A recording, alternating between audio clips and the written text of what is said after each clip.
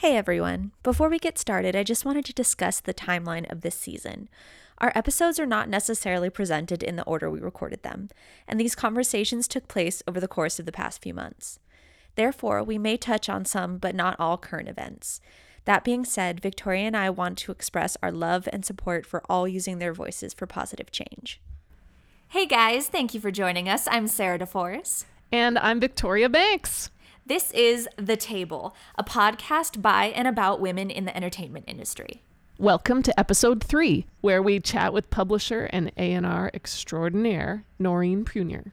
We invite you to pull up a chair and get super comfortable because everyone deserves a seat at The Table. Do what you want, work what you got, say what you think, and don't let them stop you. Stop you, don't let them stop. Stop you, don't let them stop you. Don't let them stop. Don't let them stop you. Okay, guys, so today we have the lovely Noreen Prunier. I just learned how to pronounce her last name. I've known you for like 3 years, and she had to confirm it before we started. We are so excited to have you here. Thank you so much for being here with us. Thank you for having me. So a little bit about Noreen for those of you who aren't familiar with her. She is currently the A&R at Wide Eye Entertainment. It's a management and publishing venture with Pulse Recordings, and you work right under Becca Ticksher, right? Yes. Yeah. Okay. Awesome. She is a legend, guys. Go Google her if you don't know her, because the resume is too long for us to talk about in this episode.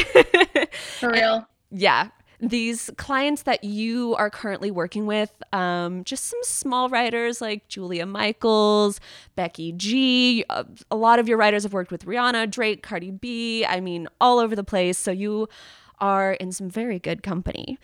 Yeah. And before that, you were at Altadena, which is the company started by Busby. And again, guys, if you don't know who Busby is, just go Google him because this episode is too short to go over the incredibleness of that human. But you are a big part in developing young artists and writers, and you signed Lindsay Lomas, who's one of my favorite new artist writers. She's incredible, and she's 15? Well, yeah. I mean, we signed her 15. Now she's 17. Okay. But yeah, so young. It's insane. Amazing. In the last 2 years since we've known each other, it's been insane to watch what you've done with that. And now you're just about to move to LA, right? Next month? Yeah. Like 2 weeks. Oh my gosh. And then in the middle of a quarantine. Amazing. Yeah. A great time. What a way to start off. And lastly, this is my favorite point about you as a human, as if we could condense you into bullet points. But you are a key component of building the Nashville pop scene. You've really cultivated that in your career here in town because you started out at Belmont and you started out with all these creative peers. I think, if I remember correctly, you were a little bit of a creative yourself. And so you took all that passion for pop and helped build a community that, as someone who's been working in Nashville for almost 6 years, didn't really exist up until a couple years ago. So, I mean, pretty dang impressive for someone just, kind of starting out in your career, but not really. So definitely just starting out. Yeah. Not that long.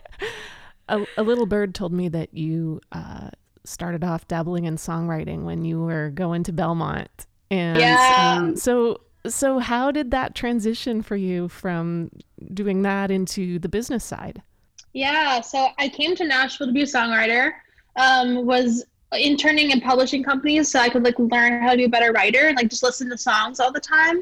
And then fell in love with that side of it and got a job my last semester of school at BMG Publishing as the catalog manager, and was kind of still doing both sides of it, the business side and the writing side. But that was where I met my former boss, Daniel Lee, who actually was the one who told me, he was like, you should focus on being a creative on the publishing side because I think you'd be really good at it. And I was like, no, that's not what I'm meant to do. You don't understand. And he was like, I think this is what you should be focusing on.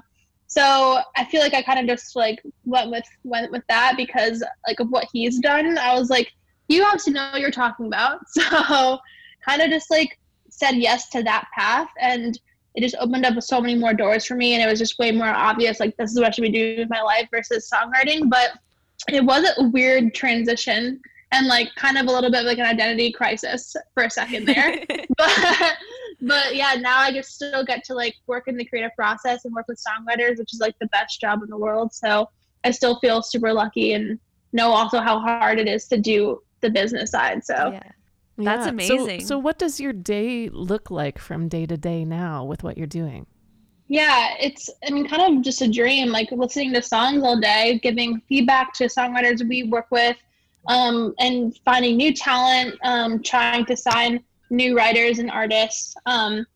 But listening to other artists and what's coming out, like what trends are going on, booking sessions, getting my writers to write with other writers, and then pitching those songs to get them cut by artists, hopefully. A little pitching in sync, not super like fluent in that world, but basically just trying to get placements for my writers is my main goal. So yeah. And do you still dabble at all in like in writing just for yourself, or are you pretty much just, laser focused on the industry side? I don't anymore. I know some A&Rs who do that, and it's not like, I feel like it's not a weird thing. It just, for me, it was kind of like, once I decided to choose this, that part of me just kind of was like, I don't really see a need, because in my mind, I feel like I'm so like goal oriented and can hear how much better other writers are. I'm like, I don't really need to like try to beat that, because that will never happen. Sure. So yeah, I don't really do it for fun. I mean, I still like play like guitar or piano or something just for fun, but yeah, no writing, and I'm just gonna say you're welcome to the world for that. Yeah. Well, I think that's an incredible past experience to have, because as a creative, there's nothing more like calming and reassuring than an industry person who knows what it's like to be that vulnerable and put yourself out there and really kind of bare your soul, and also knows what that day-to-day life looks like. So totally, it helps so much. And that's where I met a lot of writers in the pop community in Nashville from like when I was a songwriter. And then yeah, I really do understand more of like what your day-to-day looks like, and you kind of speak the same language, and you know how to like talk about songs in a different way and less of a businessy way. Yeah, absolutely. Yeah. And you have a sensitivity for the emotional journey that a songwriter is on too. Totally. Like, I've been so careful with what I say when I get feedback, because I never want to be the person that's like, quit now, you'll never make it. Like, I know how many times you guys hear no, because we get that too. But so yeah, I really am careful with that too, because I remember that feeling of rejection all the time. Yeah. And it can be really one industry person, even if it's not someone who really is your hardcore champion. Like you said, it can be one yes or one encouraging thing. I've had a million of those where in the moment it felt like my lifeline, and looking back, I'm like, that was not a big deal. But in the moment, it really was the thing that kept me going. Totally. And so for you mentioned that you started out at BMG and you happened to just find your industry side champions and the people that really believed in you and saw your potential there. How did your journey end up with you at Altadena and really honing your skills even more there, and then now land you with Wide Eyed? Yeah. Well, at BMG, I was trying really hard to move up and be like a real creative. I was the receptionist catalog manager. So I was getting to listen to songs. I wasn't pitching or booking anyone's rights, which I was dying to do. So I kind of just started meeting writers on the side and was like semi-managing them. I would get their calendars and like somehow trick them into like thinking that I knew what I was doing. I was like, I have no idea what I was doing. But I was like, oh yeah, like give me your calendar. I'll put like you in some rights, which I like didn't know anyone. So I kind of just like started doing the job that I wanted before I got it. And I feel like now, like anyone I hire, like intern wise or like anyone, it's like you want to make sure like they're doing it without getting paid for it. Cause like you should be passionate about it first. And for me, I got to learn how to be a creative without having the job. And it, like, I got to kind of get all of my failures and like awkwardness out of the way without anyone like paying me for it. So I was doing that, and it kind of spiraled. I was working with like all these creatives in Nashville. I had like 14 writers I was working with, and one of those writers was an artist named Carlos Barra, who I had sent to Daniel. Yeah, I had sent to Daniel, and then that was the first time I was like, oh wow, this is like how you pitch an artist. Like he was super interested in it. Sent it to Busby. Busby was super interested in it because they were working together at the time. And that was the first time Busby and I connected over something. And Busby was kind of like, who are you? Like, what do you do? Like, why do you have these like songs and these writers? And we just started sending songs back and forth all the time. And he would send me a song that he would do with like a huge artist and be like, what do you think? I was like, I'm not like a real person. I don't know why you're sending me music. But I was like giving him like mixed notes and stuff, and kind of just started like a dialogue with him. And then like randomly out of the blue, a few months into that, he called me and was like, hey, I'm starting this company and I want you to be involved. And so I was like, yes, whenever, I'll do whatever you want. I will follow you wherever. Like, so got to work with him at Altadena for like almost 2 years, and that's kind of how that started. A true fake it till you make it success story.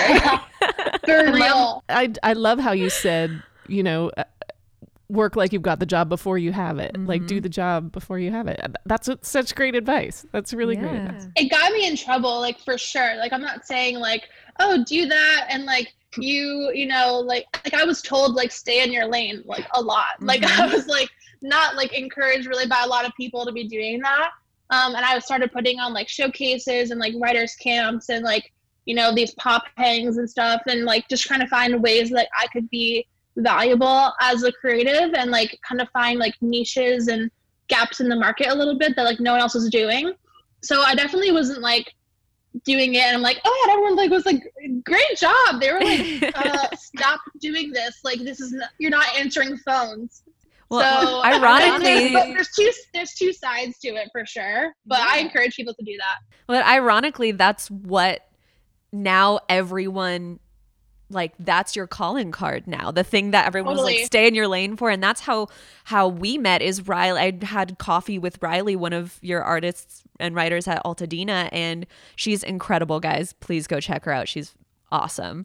And we were grabbing coffee and I was like, yeah, man, there's not a lot of pop here. And I'm a pop writer and I'm just kind of like floundering, not really finding a lot of things. And she was like, you have to meet Noreen. And so as someone who met you through that vein and didn't know anything about you other than this person that I liked and trusted connected us, that was so incredible. I met so many fantastic pop writers that I still work with through you, through doing that. And now that's the thing that everyone's like thinks of you as the person who did that and made their name doing that. So that's a really incredible thing. And it makes me curious as to something Victoria and I were talking about, which is as a woman in the industry, how do you think that your gender has affected your career, your ability to move up or to not move up, or all of those different things? Because it really is, we as women here definitely to a certain degree more of that stay in your lane, don't break the rules and try new things, all of that. So how do you think looking back being a woman has affected your career? I think like definitely when I was at BMG, you know, it was an old school mindset, like from the top. It was definitely like, you know, stay in your lane. Like a lot of opportunities were given to like men for sure. But I was lucky that like with Daniel and Busby especially, like they are huge proponents for women, and like they were really great bosses to be like in that position with. Like I never felt like, because, you know, like if I ever wanted to have kids or like their values aligned, I feel like with what I was looking for. So at them I got really lucky because they sign mostly women. They promote female artists and writers, and like most of Altadena, it was all of Altadena actually on the employee side was female except for Daniel. So so I got lucky with that. But yeah, 100% there's definitely, I feel like only a few seats at the table and a few spots that like are for women. But at the same time, I feel like you just have to work just as hard and harder just to like earn that spot. And if you're amazing at what you do and like are creative and think of new ways to like, you know, make an impact on your community, then I think it shouldn't matter your gender. But like you definitely have to, you know, work just as hard, if not harder, I feel like to stand out and really like make an impact. But for what we do, I think as a female, it's like incredibly valuable. Like I'm constantly talking with songwriters and encouraging them. It's like a nurturing process. Like I think it's even more of an advantage to be a female in like the publishing world, at least. I was just going to ask you that if you felt like there were ways that it was, that it gave you an advantage, and especially in sort of networking and connecting with other people. It seems like maybe women do that slightly differently than men, or have different kinds of opportunities in that. So that's interesting that you pointed that out. Yeah, 100%. Like I think we love to connect, and that's the best part about what we do. It's like we're connecting dots all the time with people, and it's a developing, nurturing relationship that we have with songwriters. Yeah. That's amazing. Is it at the hearing you guys talk about that, it made me wonder, because every woman's experience in the industry is super different. We all go through a lot of the same things, whether we're on the creative or industry side, but our own journeys are so, so unique. Is helping other women succeed, giving them a leg up or an opportunity, whereas you might know or think or see other people in the industry kind of doing the whole, people don't want to listen to women, et cetera, is helping other women at the forefront of a lot of your decisions? Or is it something that you just do naturally by doing your job and seeking out the best talent? Because I know different women and people in general have different mindsets. So what is your mindset when it comes to your everyday creative discovery and development? How does that look like? Totally. Yeah. I think definitely it's talent first above everything else. And from like hiring someone or whatever, it would be focused on, are they the best at what they do? But I've always gravitated more towards women, and because, like you said, it is helping the next person in line and making sure, like, because I got certain opportunities, I want to make sure other females also get those opportunities if like they're not being given them by other people. And especially as a female, you want to make sure that like you are aware of that, because it's like you can't ignore it and pretend that isn't there. And if like other men aren't stepping up and doing that, you got to make sure that at least you're doing that. So there's like, it's not being overlooked. So how do you go about scouting for talent? What's your process? A lot of it is on recommendations, like through, ASCAP, BMI, CSAC, other songwriting organizations like GSC or NSAI, or like other publishers or other managers or other label people saying, this person's really talented, doesn't make sense for us. Like, or my writer is writing with someone who's like not signed or with the company, and seeing their name that way, I'm like, oh, who's this person in all these songs? So a lot of it's through like your network of people you already know. And then other ways, it's just listening to New Music Friday and finding what's, what people are loving, but, might not be signed. So, I mean, a lot of it's that, like, it's a lot less going to shows and seeing things that way. That's kind of like the last step, I feel like. It's like, I already know who this person is, and I'm seeing if it like kind of follows through live. Yeah, that's like probably the main way I scout, I guess. And then what does the development of talent look like on your end? So different. I mean, for me, it's a lot of it is on the songwriting side. So it's a lot of, putting people in the room with new people that can help elevate them and like develop their craft as a songwriter. And then me giving feedback on those songs and like telling them how they can get better.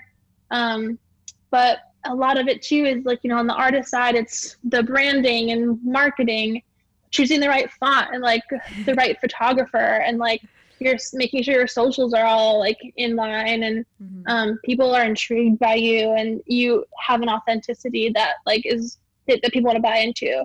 So a lot of it's, stuff that isn't super tangible and like practical. It's a lot of like trying to just fit all the pieces together, and then someone else will, see your vision and like put money behind that. If it's a record label, a manager, if it's a booking agent, if it's, like a huge platform that wants to promote your writer or artist. So I feel like that's probably like the main way. Yeah, so much of it is stuff that if you do it right, is something that a normal listener, audience member will not even notice that you put a lot of hours into, like you said, the font and making sure your socials and everything are together and your branding is good. That's stuff that you don't want your listener to have to think about. You don't want it to sound or look or seem like it was created. And I think that's such a big part of it that people don't ever think about the industry side. And you publishers and A&R, y'all are the unsung heroes, the people that rarely get acknowledged for things, but that really somewhat invisible. Yeah. You're the invisible like dream makers. It's amazing. It's really true. You know, you guys are the people that give creatives and dreamers opportunities to succeed, and that's your dream, to watch creatives succeed. So it's a really beautiful thing that we don't get to say thank you enough for. So hopefully this podcast will highlight those people and say thank you, because you deserve it. But I'm curious as to what especially since you're transitioning to a new company, and you're kind of in this in-between stage, you're getting to really dive into working with this new roster of artists and writers and getting to know them and their catalogs. What is something that would make your job easier, or you're looking to develop, or anything like that? Or is there anything? Make my job easier. Or like if there's anything that is like frustrating to you consistently about your job that you wish would change. Okay, yeah, that is easier to understand. So I think a lot of our job is out of our control. On the publishing side, at least, like my job is to get the songs the way we want them to sound, and then think of ideas of who could cut this song. But then after that, it's out of your hands. Like you kind of have to hand it off to the next person in line, whether that's the producer, the artist, the manager, the A&R, and it's their job to make sure the artist gets it cut, and and it actually comes out, and like there's a release date, and then all the other stuff like the marketing and all of that, the promo, like that's all taken care of. So I don't really get a say in that side of it, and I think that's why a lot of like songwriters end up becoming artists, and a lot of like publishers want to end up moving to the label side because they feel like they get to control more of the end result. So I think maybe that world, and that's why a lot of publishers have their own labels too, and like start putting out their own music, because then they can kind of just like release without having all of these barriers.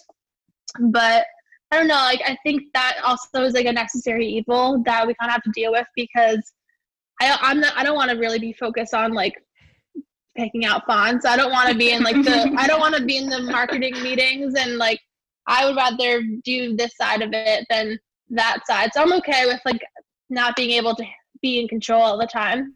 Yeah. Well, and many times for me as a songwriter, I've wished that I could just play my songs directly for the artist, since they're usually the ones that are going to be the ones that say yay or nay in the end, most of the time. But then when you really think about that, if all those barriers were removed, what that would do to an artist having that constant input from every direction, and there's a reason why they're protected from that. So yeah, I guess things are set up that way for a reason, but I totally understand what you're saying about the frustration of that. DMV, like you gotta wait in line and like put the effort in and do the paperwork, but like you get to drive a car at the end of it. Like it sucks, but you kind of got to deal with it. Yep, that's very true. It's the perfect analogy. So is there anything that you're really, really looking forward to when you officially like get boots on the ground in LA? Because you're already starting working with this new team, but what are you most excited about in this transition? Is it an artist, a writer, group of things, like change of scenery? Like, is there anything that you're like, oh my gosh, I can't wait to do this? I think change of scenery for sure, but I've been kind of riding the fence a little bit of both country and pop for like about 2 years at El Destino. I was doing both worlds, and I was just struggling to do both 100%. So I'm excited to just kind of like dive into the pop world without excluding Nashville or country. I still like think there's like opportunities for crossover, but I'm excited to just really focus on one thing and learn all of those people and all the up and coming writers, and find my core community there. Because I've been going back and forth for a year every month. And so I'm excited to kind of just dive in that world and just learn as much as possible from my new boss, Becca, and just like she's the most incredible, creative as well. So really excited to learn from her and just kind of how like she's navigated the industry for so long in that space. But yeah, I'm excited for our writers as well, and just to kind of see what I can do with this new talent and the opportunities we can create. And just it's always fun to work with writers in different capacities, and some are just artists, some are just writers, some are just producers, some are a bunch of different things.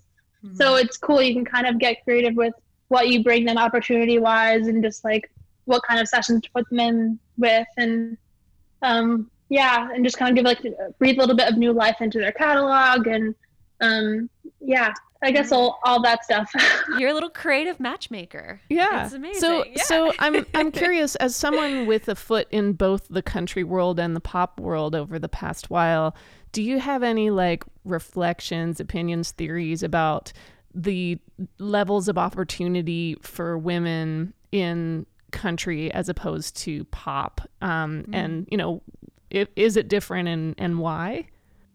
Yeah, I mean, artist and songwriter wise in the pop space, females I feel like are the majority of the talent. Like I think of like pop stars that like they're all women. Like there's like 3 like pop dudes, like who you'd listen to, like Shawn Mendes, like Charlie Puth, like the Jonas Brothers, like everyone else. It's like Selena, Demi, Miley Cyrus. Like it's like the Pinks, the superstars are all women.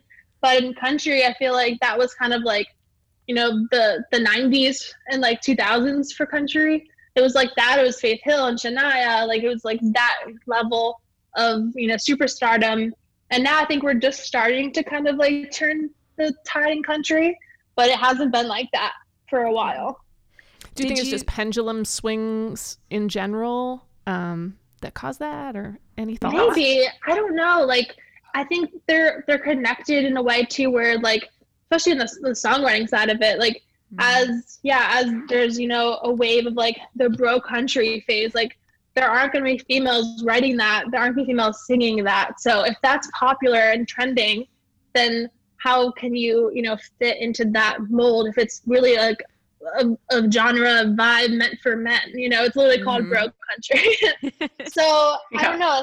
I think like it just takes like one artist to really turn the tide, and like maybe that was Maren Morris, where it's like coming back into more of like an organic sound. I think like that's kind of it takes just one to kind of really change the pattern and to make it not so weird and different. And now people are trying to copy that thing, and as that happens, it'll be like definitely more in that world, and the people that were doing the trend before that, can't make it anymore. So yeah, I guess it probably is like a pendulum thing, and we recycle ideas all the time in music. So I don't know, but I would hope it's not because of like radio controlling what that we're playing. I'm sure that's part of it too. And since you worked with so many female artists, Daniel and Busby really signed and developed and championed so many women. And like you said, even on the business side, most of the office was women. So I'm curious as to why what you've experienced on behalf of your female artists and writers. Have you had a lot of pushback from other companies? Because Vic and I have talked in the first episode, we were talking about things that we've experienced as creatives, whether it's publishers or artists being like, hey, our writers don't really want to write with women unless they're Carrie Underwood or etc. Or, hey, we really just would be crazy to sign a woman right now or to give a woman this slot or whatever. So I'm wondering if, because you were really fortunate to help develop and be at a company that was headed by women, that was headed by men who championed women, did you experience any of that kind of thing on behalf of your artists or writers, or were you guys kind of cushioned from that because you were in this really female supportive space? I feel like we were lucky and we're pretty cushioned from it, because it was never weird to be like, oh, hey, I just found this really cool writer. Like, what do you think about it? They were never like, well, we already have like a female top liner. Like, so why would we want to sign another one? It was never like that. It was like, oh, do they do something different than what we don't have? Like, that's all we cared about. And I'm sure from like other companies, it probably looked weird that we were like trying to develop more than one female artist. But yeah, it never came up as like, well, we already got that. Like, been there, done that. It's so funny how often that is the case when you look around town at the different rosters, and it's like, oh, they have one woman there and one woman there. Yep. Totally. Yeah. I know. I think even Buzzy too, like even in the pop space and country space, he's done really well with women or like women-led groups. So I think like for him too, it's like, well, I'm going to develop a company or like an environment that I'm suited for too. Like it's like he wasn't signing like artists in the bro country space because none of his songs would work for them. So I think it's also just kind of a proving extension of him too, of like where his musicality and taste lied as well. Yeah, that makes sense. That's so good to hear too. Hopefully it's a big signal of the industry, especially the country industry, because we're based in Nashville, and like you said, pop has such a bigger pool of women, and especially women's superstars. Totally.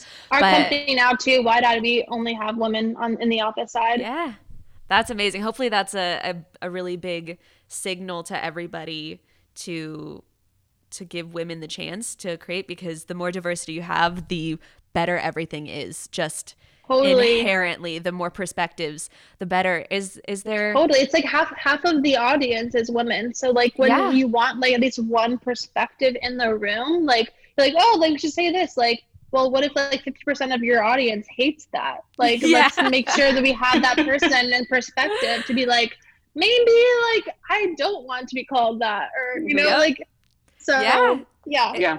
It's been an interesting experience, because Vic and I have also talked about that, being in sessions with all men where they're trying to write a song for a woman, and they will throw out a line and we'll be like, as a woman, if I heard that, I wouldn't necessarily take it the right way. And they'll be like, but I didn't mean it that way. And it's like, I get it, but your perspective is just different. So the more you can have, the better. Is there the same thing for like women trying to write like men's songs too? Like I feel like that was also a huge issue in country, was like for a lot of the female top liners, like they weren't writing, you know, female songs. So like when female artists started coming up and like bubbling up, like people were looking for songs for them, we're like, well, we don't really have any songs for females, because like for the last 5 years I was told don't write for any of them. Yeah, exactly. So then like you're kind of fishing in your catalog from like 10 years ago for these female artists and being like, do you like this song? And they're like, wow, this is like really old and like irrelevant, but they're like, this is all I have.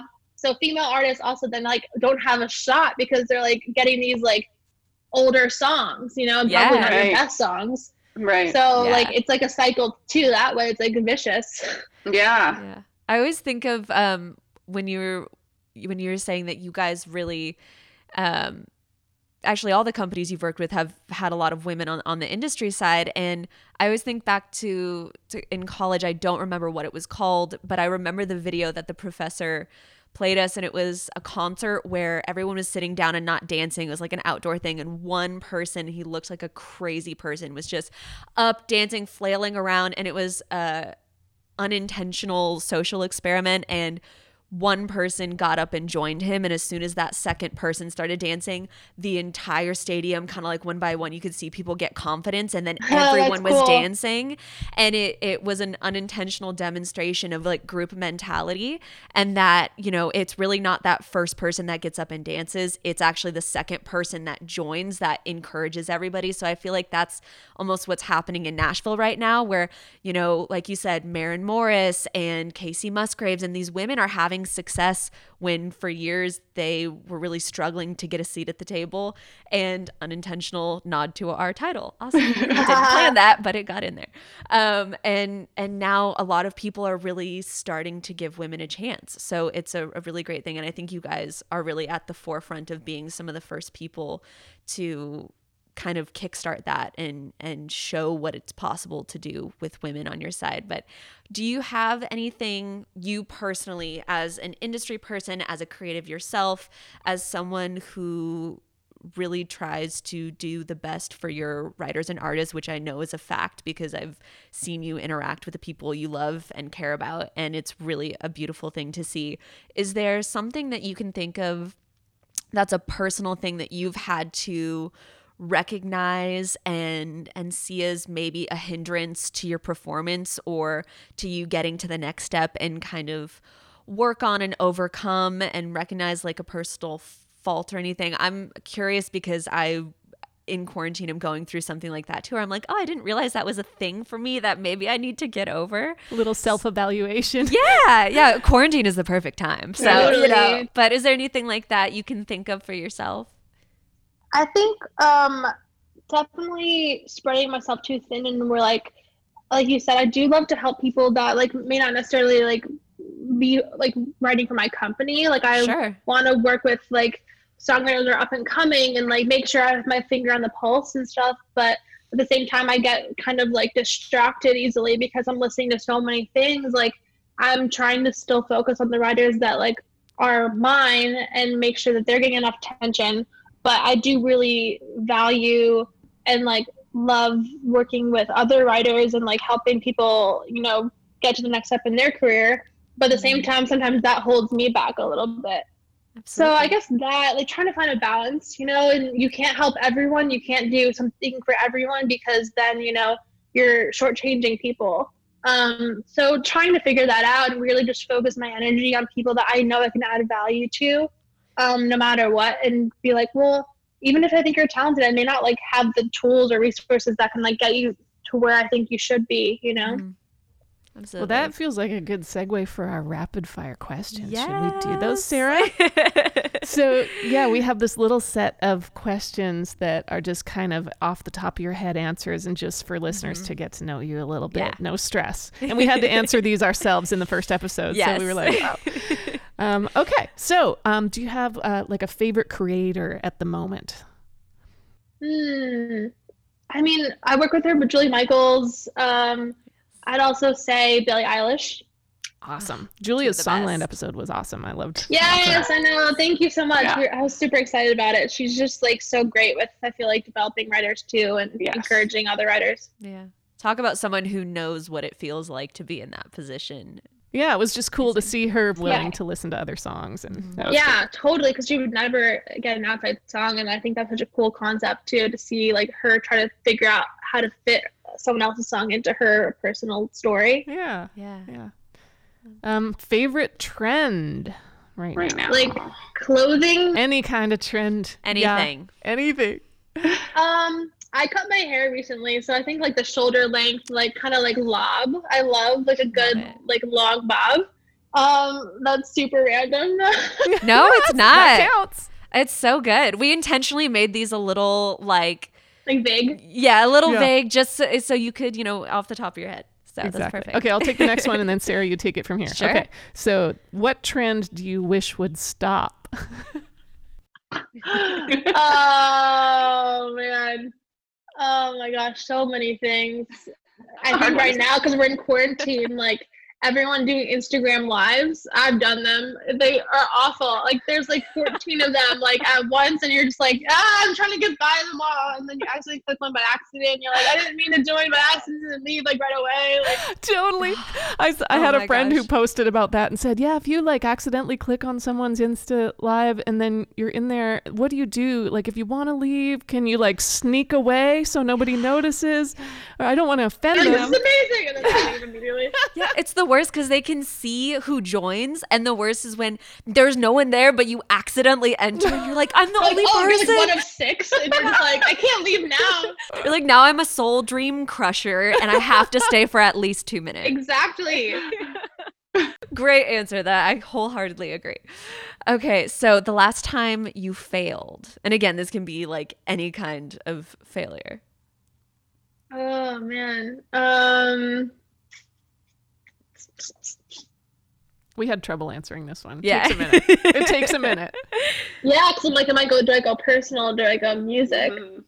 And there's definitely so many failures. Like I'm just not thinking of them. But like, I mean, It's funny because like in music, I think like, and I'm someone who, you know, if I do something wrong, it's like the biggest deal in my life. And I'm like, Yeah. oh my gosh, everyone hates me. Like, I think maybe like pitching songs that like might have been on hold for someone else or something. Probably something like that. Like I've done that before. And it's like, you get all these people mad at you and you're like, I didn't know it was tied up in this thing. But like, you're like, now this person wants it. And, you know, so probably something like that. But I don't know. I think I view a lot of stupid things as failures, and I would probably list a bunch of other things that you'd be like, wait, that's not really a failure. But like to me, I'm like, oh, letting someone down, or like just, you know, like forgetting something that I should already know, or like, you know, something simple that you do wrong. I think like I see that as like, oh, like I should just know that. But I think giving yourself grace and having compassion for yourself is huge too, especially right now. So. Yeah. There's definitely a lot of things I view as failures, but I also, I'm working on that too. Do you know your Enneagram number? We were talking about that Just before gonna too. ask. Oh yeah, I'm a 3. We're all threes. Yeah, I feel like a lot of people in music are 3s. Like you kind of have to be like goal oriented, like high achieving. It's hard. It's a hard business. You have to like be like top of your game. That's Maybe so that's- funny because that's why that question is so hard to answer, because failure is the worst possible thing in the world. Yeah, you're like, I blacked it all out. Like, what are you talking about failure? You're like, I think I buried that deep within my soul. We cut that conversation out of the first episode because we went on this tangent for like 10 minutes. And it's literally, we were both struggling to answer this question. And it really is, we got on the topic of quarantine is perfect for a 3 because you can fail in solitude and no one knows. Totally. It's the best, but also kind of the worst for us. Yep. Yeah, and like I started off quarantine of like doing like so many tasks and like having a checklist and like doing this every day, and now I'm just like literally like whatever happens today happens. Like let the world just like decide what I'm doing today. Yeah. I mean, honestly, I started out that way too. And this morning I got up and threw on my mom's old 80s, literally from the 80s, silk cheetah print pajamas. Oh, nice. And decided to have potato chips Incredible. for breakfast. So 3s Sounds for like the a win. dream. It really is. That's why we're so successful. You know what? Go big, go home. All right. And the last question of rapid fire. Do you have any advice for your younger self? Like if you could go back to Noreen as a child in high school at Belmont when she was just starting out her career, whatever time, do you have some advice you really wish you could give to that younger you? I think learning about other aspects of the industry. I really honed in on publishing and songwriters because I was like, I love this thing, but I like had to learn about, you know, the agency world and the management side like a lot later in my career, which I feel like a lot of people knew about, but I was like, oh, I don't know any of these terms or anything. So maybe like just trying to diversify and really learn about other things that I'm not personally working in. That, and also kind of going back to like being a 3 and like I came here to be a songwriter. Like I was like on this very narrow path that like I was not going to be told like I wasn't going to do this. But like kind of feeling like I failed in some way by giving that up, and then being a publisher, I'm like, well, I told everyone I was going to be doing this for like everyone back home like knows this is what I came here to do, and it looks like I like just like took a day job and just like stayed there. Yeah. But kind of I guess it's like having grace for myself and be like, it's okay to like change your mind, and like people go to school for something and then they change their mind, and you know like it's okay to like not have such a strict like self-identity, and you can like deviate from that, you know. Absolutely. Yeah. Well, we love you. Thank you so much for doing this. Thank you for doing this. Sharing your wisdom. Oh, of course. Good Yeah. luck in LA. Good luck. Yeah, I'm very excited about your new Amazing. job. Love Thank it. you And so much. please keep posting Instagram stories / TikToks. Awesome. Love your TikToks, but I love them even more when your adorable dogs are in them. So I would really love to stay You're up the to date star of the on your fur TikTok. babies. Yes, exactly. All right. Well, we love you. Happy quarantine, happy packing, and we will see you later. Yeah. Thank you guys. Safe travels. Thank you. Okay. So. Thank you again to Noreen. We hope you enjoyed our chat with her just as much as we did. And as always, we'll include links to any of the artists or organizations that we referenced in our conversation in the episode notes, so check those out too. To stay up to date on all things The Table on social media, join us on Instagram, Facebook, or Twitter at the handle @TheTableWomen. And don't forget to subscribe wherever you listen so you never miss an episode. Our theme song, Stop You, is written and performed by yours truly, Sarah DeForest, co-written by Taylor Foley and Will Macbeth, and produced by Will Macbeth. We'll see you next time on The Table. Do what you want, work what you got, say what you think, and don't let them stop you. Stop you, don't let them stop.